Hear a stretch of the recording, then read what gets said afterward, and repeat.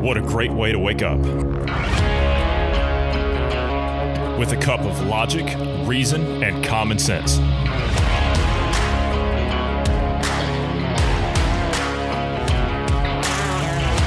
Welcome to the Independence Morning View.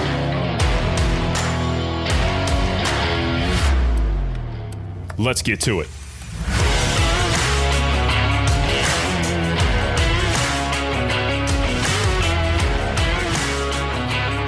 All right, this is going to be interesting this morning because I am starting to feel the effects of the man flu. So this afternoon, I don't think my voice is going to hold up.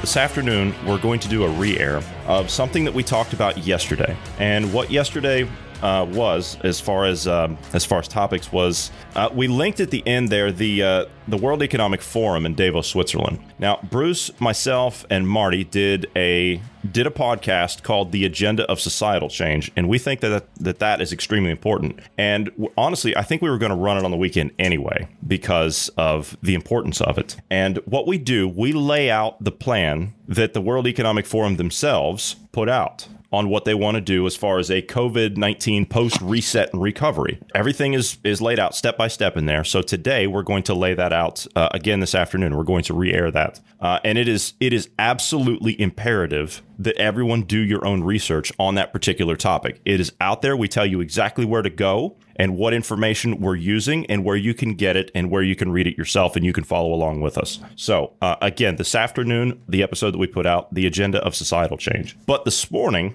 I'm going to try and do this with keeping my voice together as much as possible. We have a very special guest joining us on the morning show. Jason, how are you? Nice to have you on a morning show.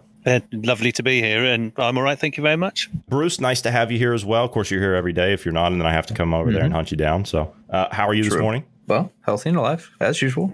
Doing well. You're saying that to spite me at this point. I know it. I know it for a fact. Anyway, all right, Jason, you actually came in a few minutes before we started, and you said that you had something that you wanted to essentially get off your chest. What is it that's bothering you so much that you wanted to bring up this morning on the morning show? It kind of ties in with our Room 101 episode and the cold callers thing. I was minding my own business. I was with a client at about 12 o'clock today, and I received a phone call from somebody claiming to be HMRC, which is Her Majesty's Revenue and Customs, essentially our tax office in this country. And they opened with, there has been a warrant issued in your name. You are being actively hunted down by the police to be arrested, which obviously kind of immediately made me rather worried and concerned. I went out of my client's house to try and talk to them.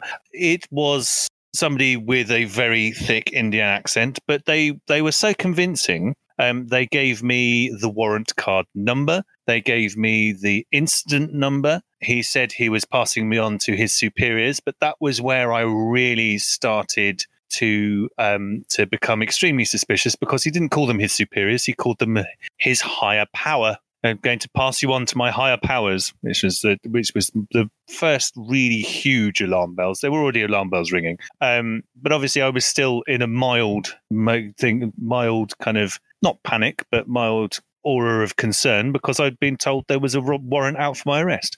So I spoke to the lady who also had a thick Indian accent, sounding like she came from Mumbai or Delhi or somewhere. I'm not good on Indian accents, and she gave me a PC's collar number, so the identifying number for the police officer. But this is again a second part of really huge alarm bells. This very, very Asian Indian sounding lady called herself Sharon Simons, which is an extremely English name. It is. And it's just that the what got me about it is the complexity with which they were willing to. They gave me numbers. They told me to get a piece of paper and a pen and write down these numbers. And I'm not a gullible person, and it very nearly took me in to start with because of the way they led it, with the fact that I was going to be arrested. So I took down all the numbers they gave me. I took down their telephone number, and the call essentially broke down because of the area I was in. Didn't have great reception. And They tried phoning me back 3 times, and I haven't heard from them since. Immediately after this call, I got the HMRC's actual phone number off the internet and then called them up and gave all the details I possibly could to the lady on the other end of the phone. And to give you an idea of how much this is happening in this country at the moment, I said, I picked up the phone and said, I'm just phoning because I have had an interesting phone call. And her thing was, oh, are you going to get arrested by any chance?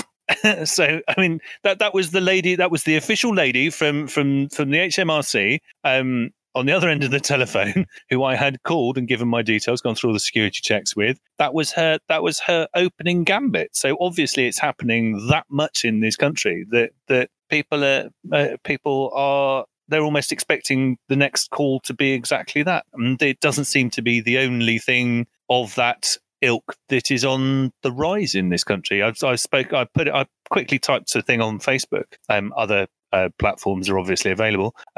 And the number of my friends who've come back and said, we've had similar, or my friend had similar. And I called my mum and brother just to talk about it and go, and just to warn them essentially that these things were happening. My brother went, yep, that happened to me last week. My mum went, oh, I had a thing where somebody contacted me because I had an unpaid parking fine, which I never did. You know, it's just one of the things that appears to be happening as an aside in the COVID situation is that the number of these scammers seems to be on the rise. And I was just wondering if you guys had any similar situations in the States, and I wanted to get it off my chest and warn everybody else that it's happening. Really, it's happening an awful lot at the moment. Did they want money from you? They didn't get that far. I wouldn't have let them get that far. I wouldn't have given them my details. But that's where they were going to. That's where they were going to. They tried to claim that I owed £900 because of irregularities in my tax reporting, is what they were saying. My taxes are all done by an accountant. I was self-employed for a while. I don't do it myself. They are done by a registered and very renowned accountant who's been doing the job for years. And so he knows exactly how to report taxes and would never take anything as a lie. I've never given him any false accounts or anything like that. So I knew at that point in time that what they were saying was absolute rubbish. It is something that is quite common in the U.S., especially now. It's been going on for quite some time. Now, it's happened more since I've been out of the U.S. It hasn't been something that's gone on for, say, 15, 20 years. But you get more of the scammers now, and I'm not sure where it's coming from. And a lot of them, I know that some of them are coming from outside of the U.S. It's really difficult to pinpoint because what they'll do is they'll call from a local number. So they'll use a local number and they'll call it. Well, for example, okay, this is a regular household cordless telephone. Okay, for example. All right. This phone right here has a number that's registered in Columbus, Ohio. Okay. Right. And obviously I'm not in the United States. Right. Nice. If somebody calls this number from anywhere in the United States, if that's a local call because there's no long distance anymore, international tolls still apply. If somebody calls this number, like Bruce, if I were to give you this number and you call it, it'll ring through over here right now and it'll act like a local call. Same thing as if I call anywhere in the United States or in Canada, a local number will show up, even though I'm not there. So I'm assuming it's the same VoIP technology. Same thing with the virtual office we have set up for here. We have a local number in Manhattan, New York City. And if someone calls that number, it will ring through onto the podcast line and we can take phone calls. So it's the same type of thing. And I would imagine that scammers all across the world are doing this exact same thing. It's the same thing like certain fast food restaurants in the United States are now doing this as well. Well, they've been doing this for a while. When you pull up to the window to make your order at, say, like a McDonald's or a Burger King or something like that, when you pull up to that window, someone inside the restaurant is not taking your order. Someone in India is taking the order because of VoIP technology. So the calls can be routed from anywhere. So you're telling me that this call came from you or came to you from someone that sounded like they had, an Indian accent or something like that from someone in possibly Mumbai or New Delhi or something like that. I guarantee that's where the call probably came from. Same thing as if you were to call an 800 number in the United States, it'll ring through somewhere on the other side of the world to somebody sitting in a call center somewhere in India, for example. That's been going on for 20 years. Yeah, this was a London number. And the thing is, London is such a cosmopolitan city that it could be two very Indian-sounding people answering the phone call, making a phone call in London. It really actually could be, but it's the language that they used and things like that was the biggest kind of things. Yes, I'm going to pass you on to my higher power. Doesn't kind of work. The biggest thing they do in the United States, right? The biggest thing they do in the United States is like, I think the big one that's floating around now is like an extended warranty for your car, right? Because who wouldn't want an extended warranty for your car? When they call you, they'll say, "Well, if you don't pay us this amount of money, then you'll be taken under custody by local law enforcement." Well. Obviously, we don't say that, right? No one gets taken under custody by local law enforcement. You get taken into custody by local law enforcement. So it's just like what you said. It's that little thing. They're not going to pass you on to a superior. They're going to pass you on to a higher power. Yeah. So which is God, isn't it? That's God. God's the higher power. Yeah, here it is. Yeah. So with what you're talking about there with the broadband phone calls, basically, you can do something what's called spoofing. And basically that's what you're describing is you can change what your phone number appears to be, even though you have a different phone number. So when they go back and try to track that number, it's a dead number, or they can't, or it'll lead to somewhere else. Let's say in the U.S., and somebody else that had nothing to do with it, but basically they're taking over the line. And I'm wondering because if you've ever called for customer service here in the States, it's always a call center out of India or some other country like that. I'm wondering if they're scraping off those numbers and storing them and then just using that as this is a confirmed line. We can try to scam it later, and then selling that information or what have you. They'll buy and sell lists, like actual lists. Right. And that's what I'm wondering, if they use that to create their own list to sell it as a secondary income, if you will, for the company. Would not surprise me. It would be easy to do. I get called. I don't have a landline. I have a cell phone, and I get scam calls all the time. You used to not get scam calls on your cell phone back. I don't know. That may have been like 10 years, 15 years ago. But now I get it all the time. And because of the whole caller ID system with smartphones now, I get notified that this is a likely spam caller or something like that. Yeah, we do. But it happens all the time on mine as well. But oddly, I got a phone call later in the day. That one didn't identify itself as a spam call at all. I always look at the numbers. It didn't identify itself as spam or likely malicious intent. But I got another phone call later in the day for an energy company that did come up as a likely spam call. And it was something I did need to take and did need to sort out, So they're not infallible, these systems. True. I will say my workaround for all these are if your name does not pop up that I know you, if I don't know you, I don't answer it. If it's an important call, they'll leave a message and I can get back to them. So that's usually my workaround. Usually the spam calls, you'll get, you'll hear bits of the message. Or excuse me, the automated robocaller thing. You'll hear it in the message or whatnot, and it's like, delete. There was no robocaller either. This was direct human beings. We get both here. Yeah, it's the most common one that happens to me. I did touch upon in the Room 101 thing as well. So we believe you've been involved in an accident, and my instant response there is, okay, I have been involved in accidents. Give me the registration of my vehicle. And so often the phone goes dead at that point. I mean, a couple of times recently they've gone, no, sir, we're here to get you compensation. I go, no, give me the registration of the vehicle or I'm hanging up. Oh, we can't do that with breach of confidentiality. You called me. You're claiming to have the details of this thing that happened to me. Give me some of the details and I'll believe you. Or it's almost like, they do security for us. I kind of reversing the security protocols and going, no, okay, you give me some information before I start believing that you're real. Yeah. Let's jump over to the other topic you had for this morning, Bruce. We're about to land on an asteroid. Yes? Yeah. So NASA has a spacecraft that, let's see here. It is OSIRIS-REx is the mission. It will soon attempt to do a touch and go, if you will. They have a 11-foot boom arm. For those of you that don't use Freedom units, that's 3 meters. It's called the TAGSAM, It's a touch and go sample acquisition mechanism.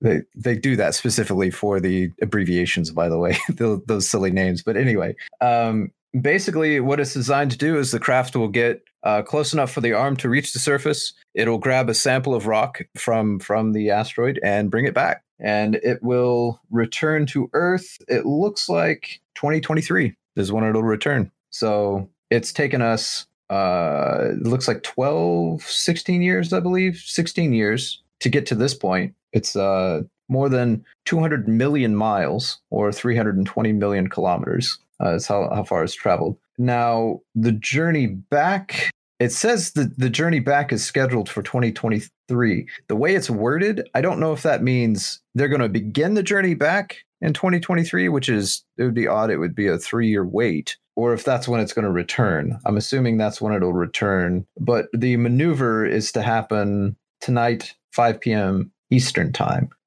So by the time you hear this recording, it'll have actually happened already. And so what is the purpose of this again? To bring back a physical sample from an asteroid. Okay. Why this one? I mean, we have other asteroids that are around, don't we? Why this one? I believe this is the closest one. It's a larger one. It's close. It's not moving too erratically. So it'll make this kind of a maneuver easier, I guess. I don't know that I would classify grabbing rocks from 200 million miles away easier, but you get what I mean. Simpler. But yeah, it's this started in, it looks like 2004. Well, and think about it. I mean, if you wanted to go back and get more, it's going to take a little bit. Yeah. I mean, it was, like I said, it's 16 years in the making. So it's going to be interesting. I'm really curious to see what it's made of. The imagery we've seen from. Wait a minute.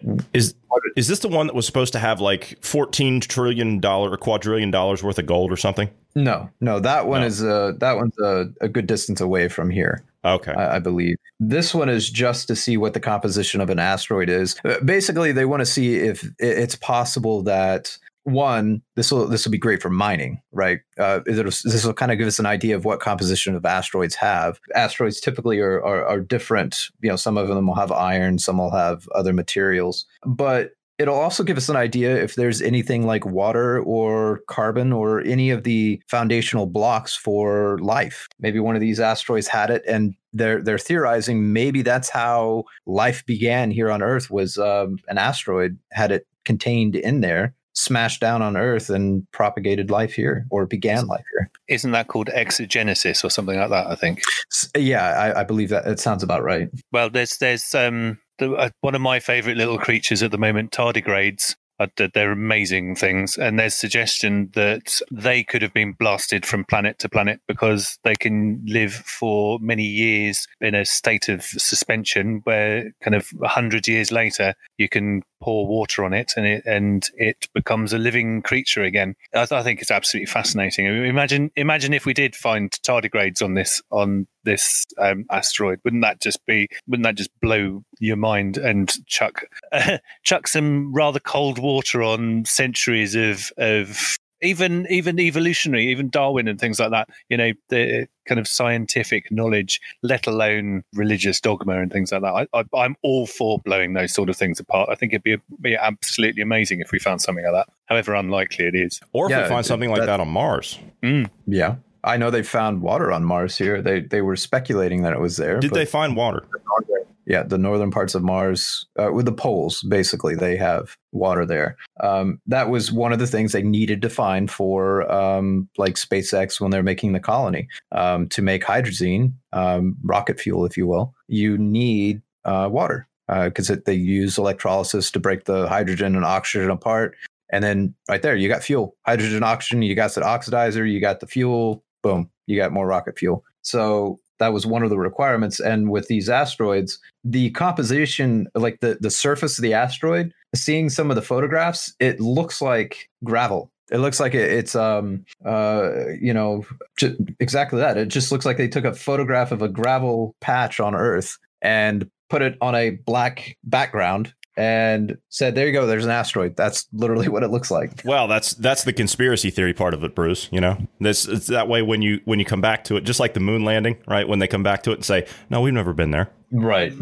But for God's sake, even the Mythbusters were able to debunk that one, I'm afraid, from just by firing a laser at the moon. Yeah. In different spots on the moon with different readings, and a spot where the NASA people put a reflector. They said they put a reflector, and the right extra quantity of light was bounced back, therefore showing that the reflector was where they said it was, therefore debunking this whole conspiracy theory. You know, there's something interesting about the moon landing. Okay, now this is you take this for what you will, but they actually did a study. Like there was a German group of scientists here for their version of NASA or whatever it is, and I've been there. I've been there. It's quite something, and I've also been to the Cape down in Cape Canaveral in Florida, NASA down there. Interestingly enough, they ran the German scientific team. They ran the simulations of the moon landing, and they ran it exactly as the astronauts in the NASA team did back in the 60s. And they said that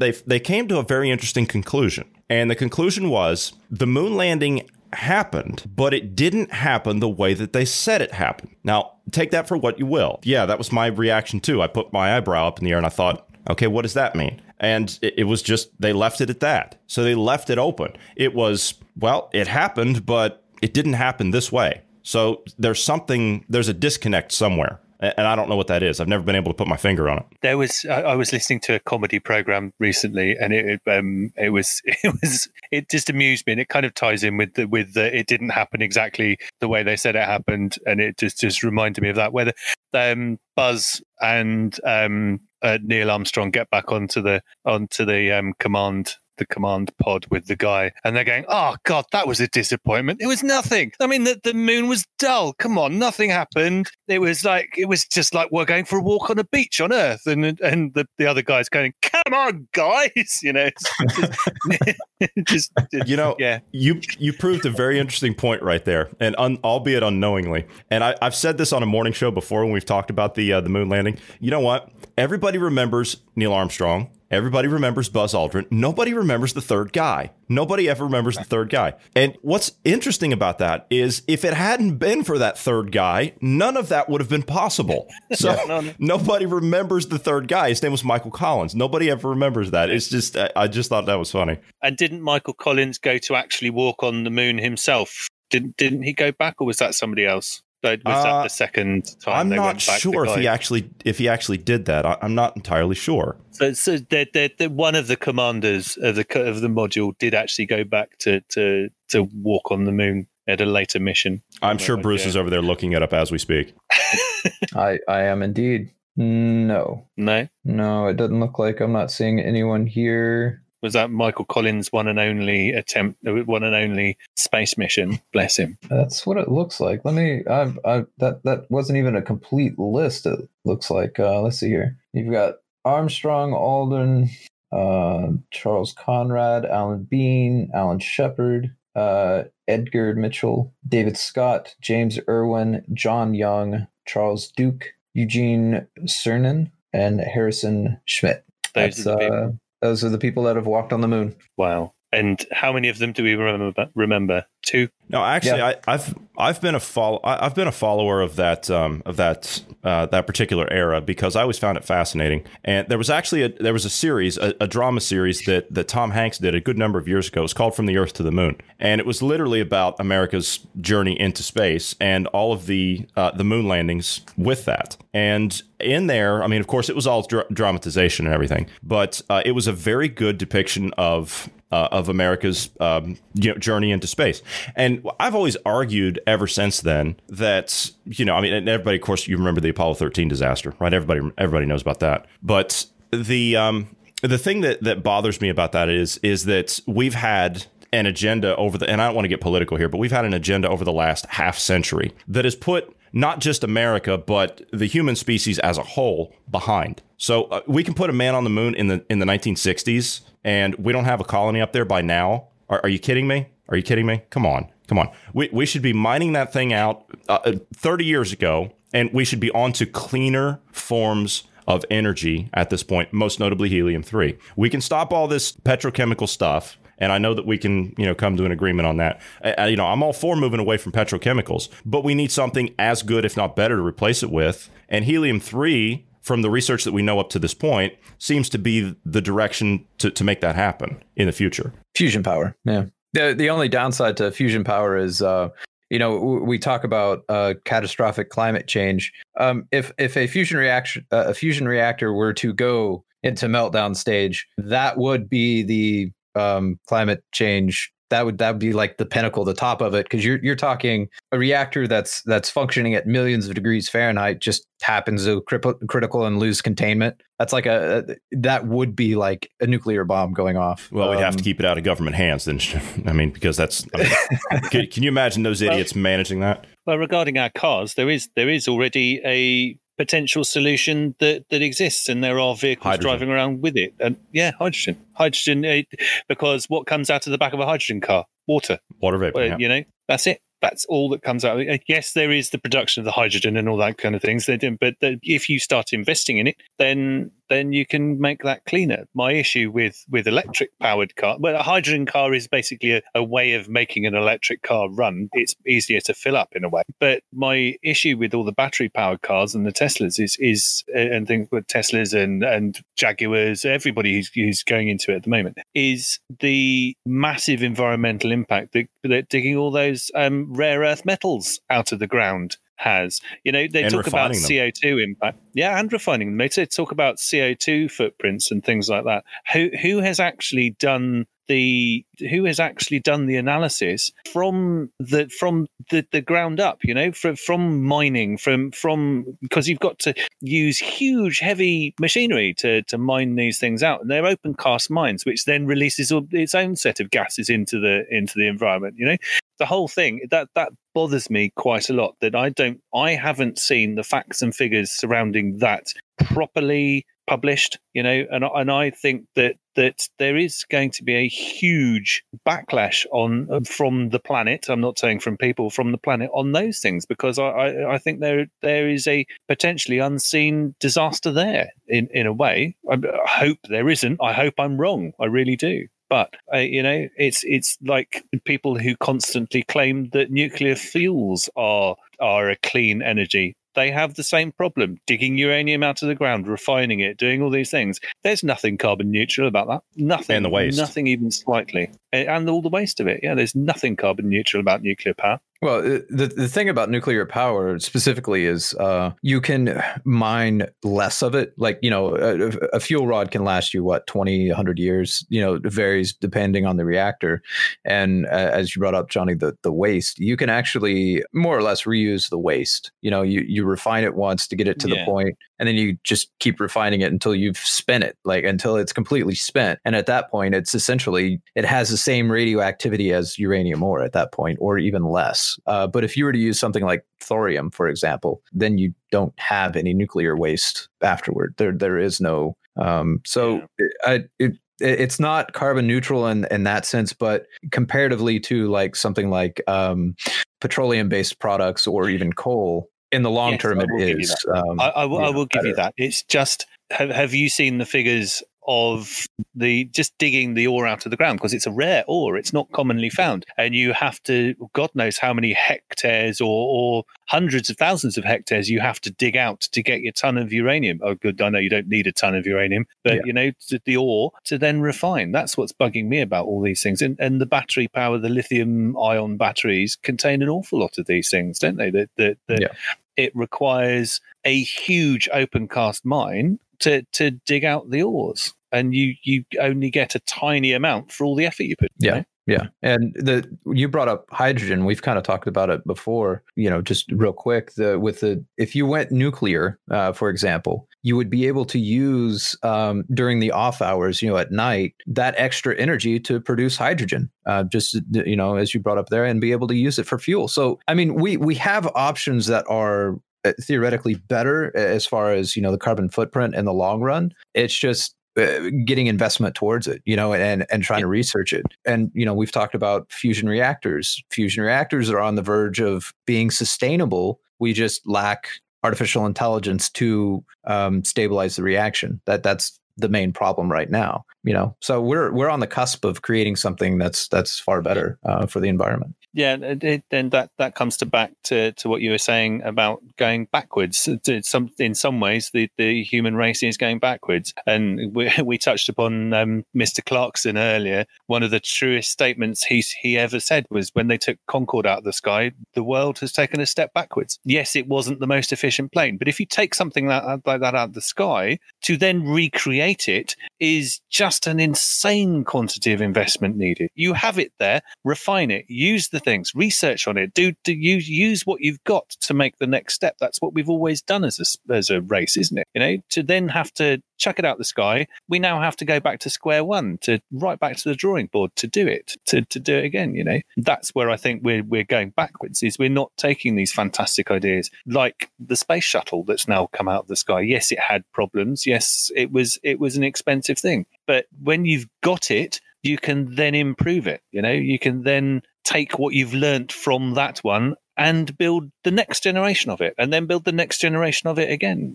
That's what, going back to cars, that's what Porsche's been doing for 30, 40, 50 years with the 911, with all of its cars, really. It's now a superb car, where once it was one that would spin you backwards and kill you in a tree as quickly as it possibly could. Truer words were never spoken about such vehicles like a Beetle, but well, yeah.